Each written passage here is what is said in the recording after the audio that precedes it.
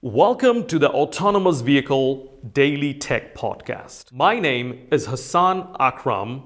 I am the host of the Autonomous Vehicle Safety and Security Podcast. This is my second podcast, and in this podcast, we will be broadcasting focused discussion on technical subject matter. Enjoy the podcast, and thank you so much for listening. I have one more question regarding the field. Our field, so automotive field, what we are currently working. So we are a service providers.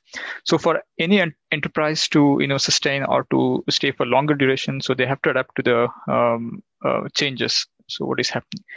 So in our case, in Matrix case, do we have to encounter such situations? Like, do we have to adapt, or do you think such scenario arises for enterprises like this? 100%. So automotive industry, as we know it today, I would bet it's going to be totally different in 10, 20 years. It will be more of a software industry than automotive industry as we know it.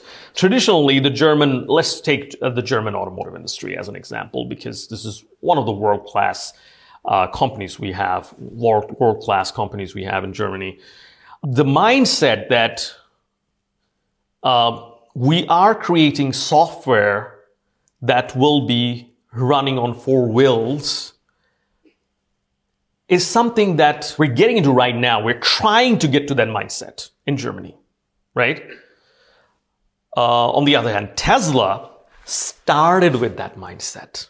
If we can successfully adopt to that mindset, then this will look much different. Even there can be challenges in the entire supply chain. The OEMs like carsoftware.org from Volkswagen concern is really ambitious. They're trying to get hold of the big chunk of the software. They're trying to be less dependent on the big tier ones, right? So the supply chain even may look very different.